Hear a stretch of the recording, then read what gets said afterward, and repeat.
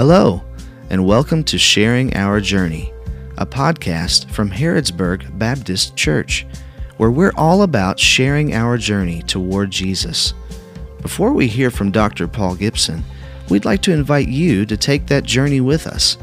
To find out more, follow us on social media at HBC Harrodsburg or visit harrodsburgbaptist.org. Thanks for listening, and we hope to see you very soon.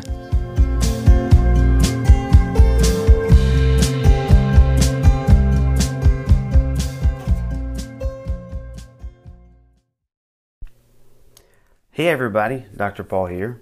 Good morning or good afternoon or good evening, depending upon when you are listening to either our radio broadcast or our podcast. We're so thankful that you are tuning in to listen to another week as we share the Word of God, as we are working through the story in 2021. For those of you that are tuning in for the first time, the story is an abridged copy of Scripture. It is the Word of the Lord, word for word, but it's abridged. And the reason that we are studying the story is so that we can learn the larger narrative of God's redemption between Genesis to Revelation, and also to learn how our own individual narratives, how our own individual stories fit into the Lord's larger story. This week we're going to be looking at chapter 6 in the story, titled Wandering, or we are going to be reading from a physical copy of Scripture in Numbers 13. So if you have your copy of the story, I encourage you to turn over to chapter 6. If you have a regular copy of Scripture, I encourage you to turn over to Numbers 13. And as you are turning over to either Numbers 13 or chapter 6 of the story, I want to talk a little bit about cycles. And here's what I mean. It's springtime. Many of us grew up looking forward to spring because of baseball or because of softball. And in baseball or softball, if you were to hit for the cycle, that means that you would have hit a single, double, triple, and home run all in a single game. And if you hit a cycle, that was a really big deal. Now, I played baseball in high school, never hit for a cycle. I did at some point have a single, double, triple, and home run, but was never athletic enough or lucky enough to hit all of those in a game. But hitting for the cycle in baseball or softball is a big deal. Well, that's not the only type of cycle that exists in our society. You may know this cycle: wash, rinse, dry, repeat. Yeah, it's what we do with our dishes, right? Wash, rinse, dry, repeat, or maybe our laundry. Or how about this cycle from a famous movie when I was growing up, The Karate Kid? Do you remember Mr. Miyagi? Wax on, wax off. It was a cycle that Mr. Miyagi used to teach Daniel's son how to be prepared to fight. So we encounter cycles all around us as we live, whether it be baseball or softball or wash, rinse, dry, repeat, whether it be Karate Kid. I want to talk to you about another cycle today that we're going to be introduced to in Scripture, and it's a cycle that's going to continue throughout the story, God's story, all the way to the book of Revelation. And that cycle is deliverance, wilderness, promised land. Now I want to say that again. Deliverance, wilderness, promised land. We're going to see the children of Israel constantly have an encounter with this cycle of being delivered, entering some type of wilderness, and then being delivered to the promised land. And I'm going to talk in just a few moments how that cycle translates to the New Testament. But here's a truth that I encourage you to wrestle with today. In our lives, wilderness moments are unavoidable. More specifically, if you're listening and you are a Christ follower, wilderness moments are definitely unavoidable because it's in the wilderness moments that the Lord grows our faith. Now I want to say that one more time. For all of us, wilderness moments are unavailable.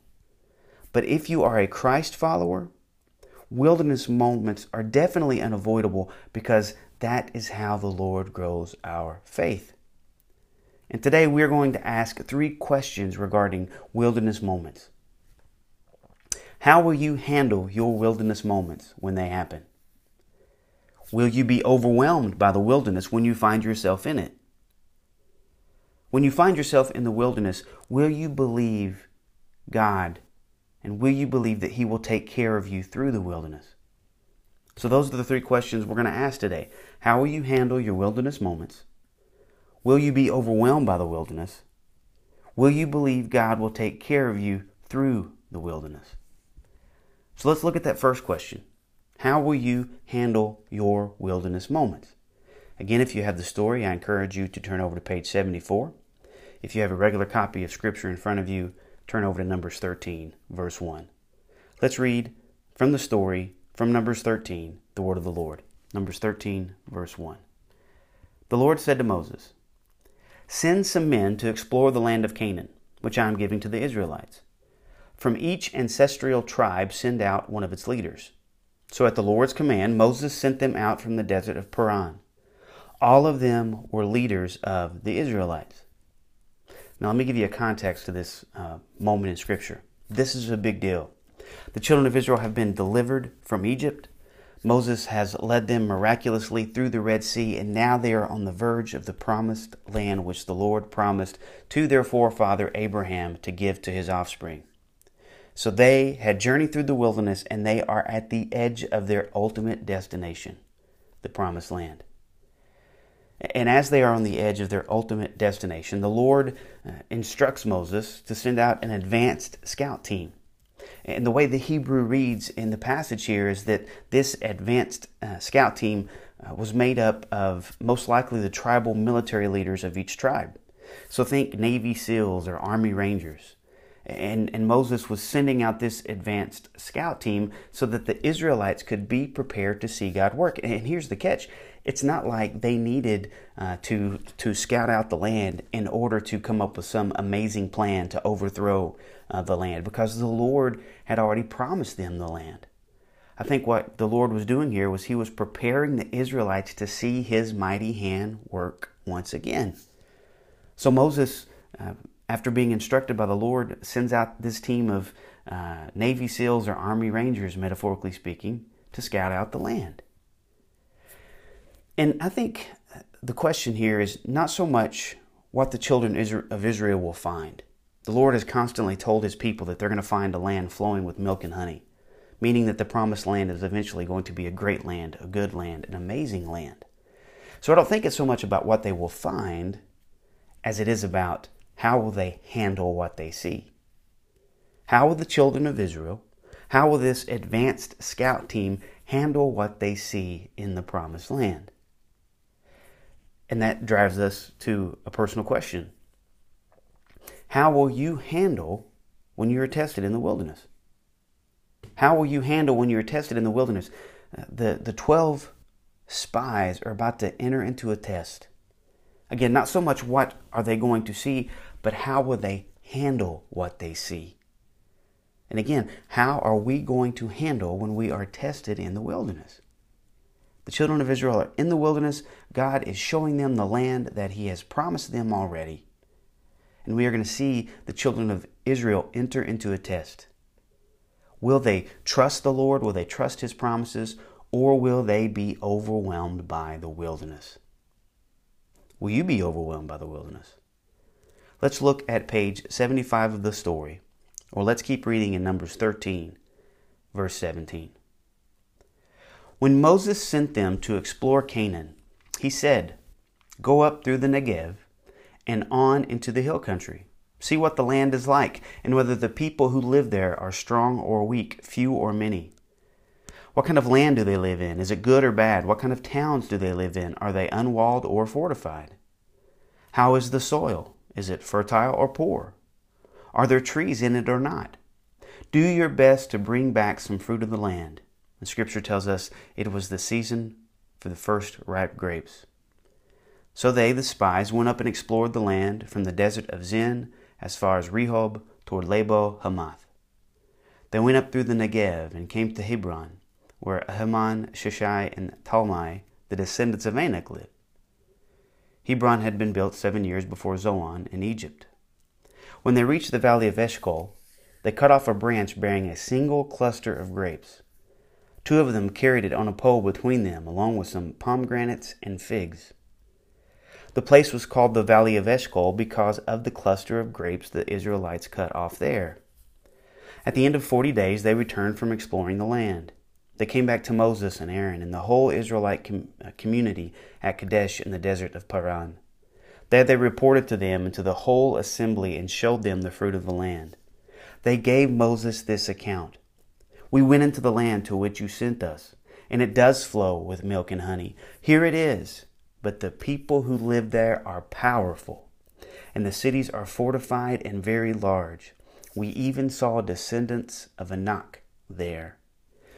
Let's skip down just a little bit in the story. Numbers 13, verse 31.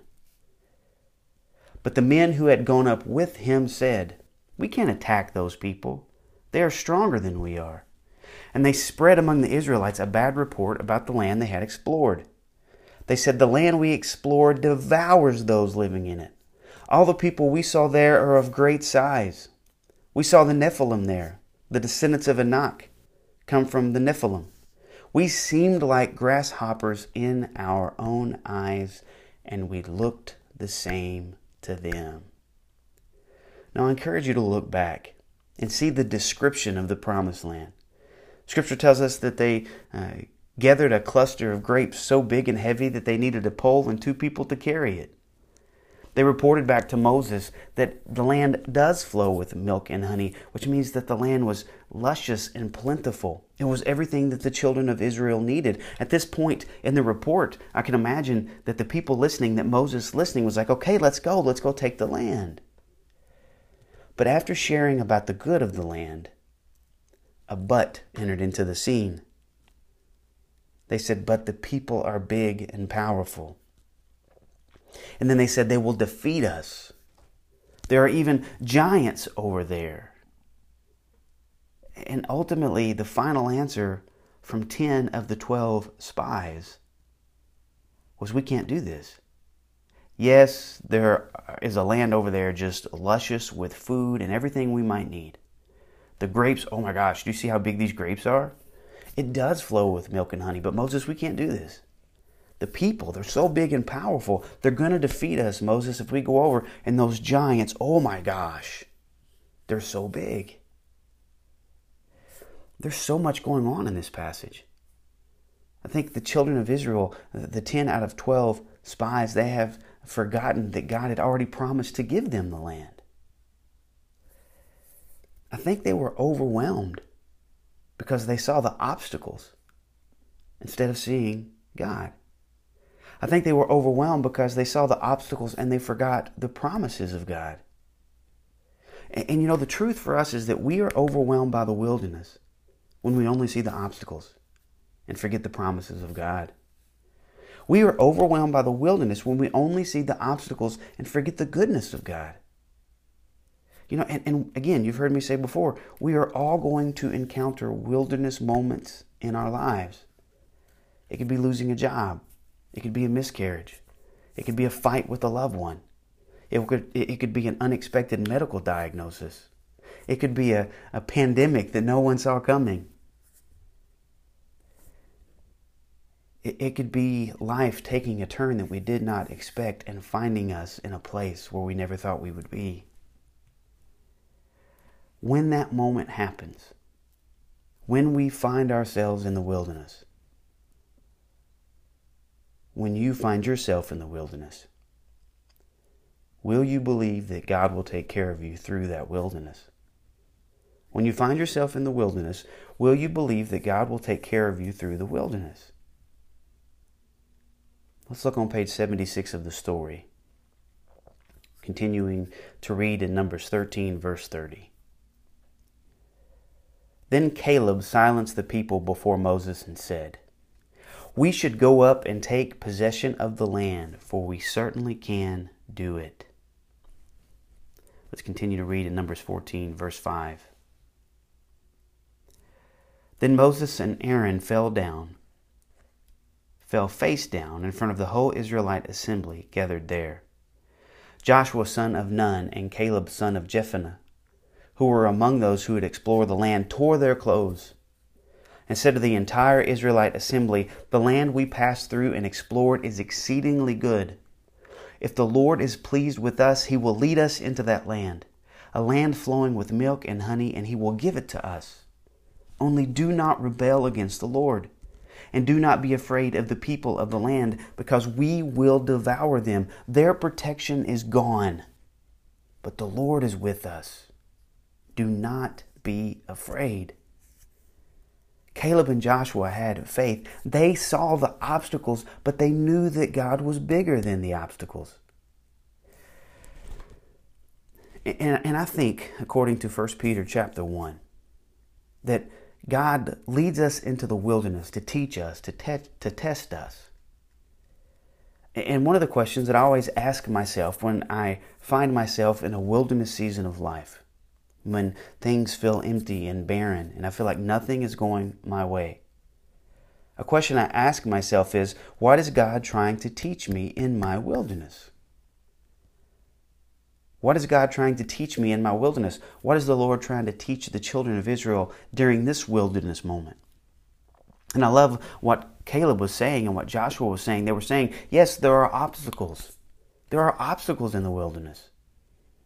But Caleb and Joshua knew that God was bigger, and I pray that in our wilderness moments, we know that God is bigger. And I encourage you to see some of the things that Caleb said. He said, if the Lord is pleased, if the Lord is pleased with us, He will give us the land. And then he went on to say, the Lord is with us. Do not be afraid of them. Again, when you are in a wilderness season of life, do you see the obstacles, or do you see the God who promised to never leave you or forsake you? Do you see the God who promises that all things will work together for good? Do you see the God who had a plan to overcome the ultimate wilderness of death through the cross and resurrection of Jesus Christ? Does the wilderness drive you to doubt, or does it drive you to your knees to the one who says that weeping may endure for the night, but joy comes in the morning?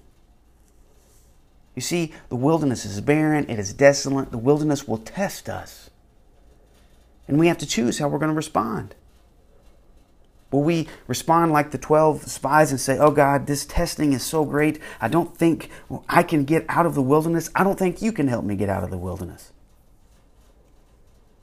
Or do we respond like Caleb and Joshua? Lord, we know that if you show your favor on us, we're going to be okay. Lord, we know that you are with us, and this may hurt, this may press us down, but we know that deliverance is coming. We will not be afraid. When you are in the wilderness, are you overwhelmed, or do you believe? And I want to say something here. I think that question is actually a faulty question. I ask it, and then I'm like, okay, wait a minute, that may not be the best question to ask. Because the truth of life, especially if we're following Jesus, is there are times that we are overwhelmed, and yet we choose to believe. And you heard me say a few weeks ago that often being overwhelmed, often being in a moment where we feel like God has given us more than more than we can handle, He has, because it shows us that the only place we can go when we feel overwhelmed and we feel burdened, when we feel like we are in a wilderness moment, the only place we can go is up. And that's up to the Lord. So you might be overwhelmed. And at the same time, you might be choosing to believe. And often it's in being overwhelmed that we realize that our faith in the Lord is the most realistic, but that's an understatement. The last most powerful, eternal thing we have. Now here's the truth about the wilderness. God will be faithful. 2 Peter 3:9 says, the Lord is not slow in keeping His promise, as some understand slowness. Instead, He is patient with you, not wanting anyone to perish, but everyone to come to repentance. You see, we may be in a wilderness moment, and we feel like God is slow, or we feel like He's not going to show up. But instead, Scripture tells us that He's not slow in keeping His promise. He's working on His own timetable. Often He leaves us in the wilderness to shape us and to mold us. When we feel like we're being crunched and pressured by the wilderness, I think the Lord is actually being patient with us.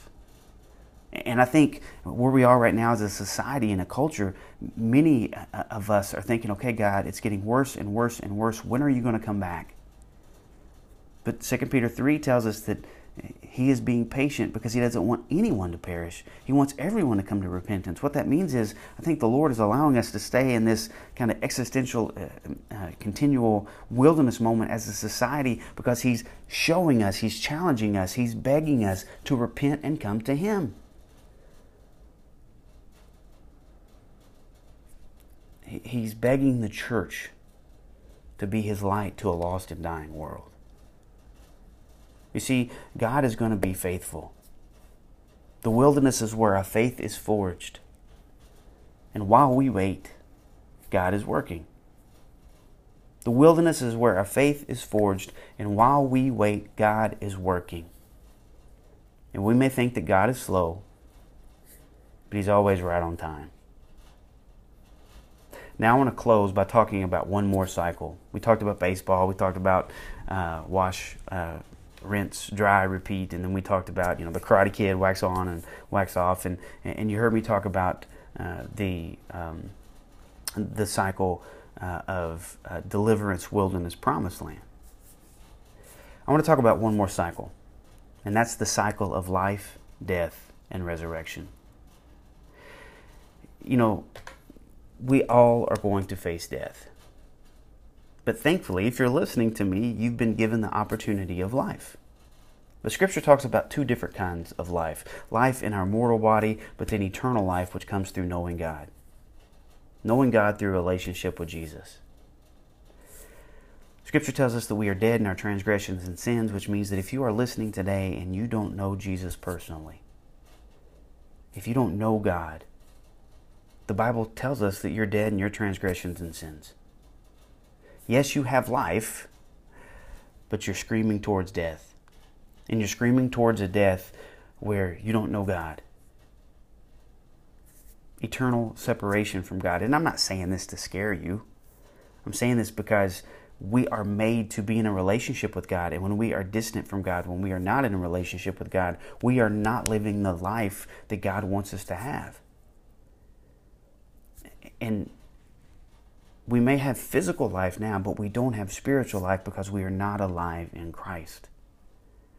So if you're listening today and you don't follow God, if you're listening today and Jesus is not your Savior, yes, you may be living in the flesh,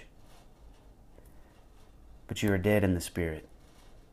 And if you want to truly come alive, you've got to have a life with God. And the way you have a life with God is through the life, death, and resurrection of Jesus Christ. Because here's the truth. We're all going to die. And Scripture teaches us that when we die, we will resurrect. And we know that we're going to resurrect because Jesus defeated death. It was through his life, death, and resurrection that sin was defeated and that we're able to have a relationship with God.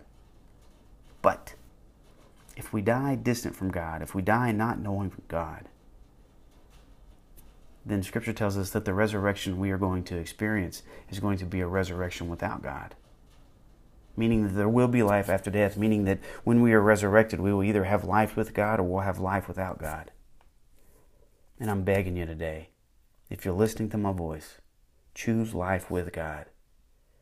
Because just like deliverance, wilderness, and promised land is a cycle, life, death, and resurrection is a cycle that we will experience. And it's a cycle that Jesus experienced. And instead of allowing death to win, Jesus defeated death. Jesus defeated sin. And if you're listening to me today, I beg you, give Jesus a chance. Trust his life, death, and resurrection. Trust that he is the Son of God, so that when you die, you will have life with God.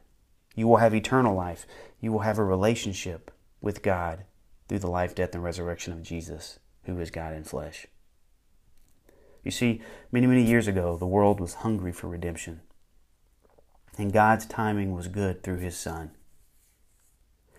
who experienced the ultimate wilderness of the cross. But he didn't stay in the wilderness. It was through death and resurrection that Jesus overcame the wilderness.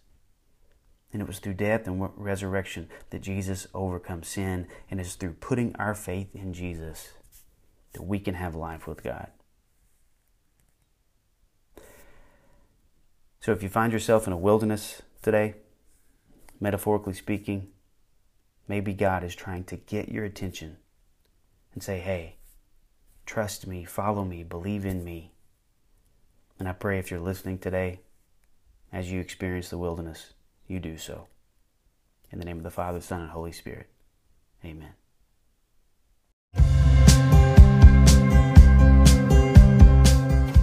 Thank you for joining us for Sharing Our Journey. If you'd like to join us for worship, we come together on Sundays at 10 a.m. at Harrodsburg Baptist Church, 312 South Main Street, Harrodsburg, Kentucky. For more information, follow us on social at HBC Harrodsburg or visit harrodsburgbaptist.org. As you go, we pray that you will share your journey toward Jesus with others. May the love of the Father, the grace of Jesus, and the fellowship of the Holy Spirit be with you.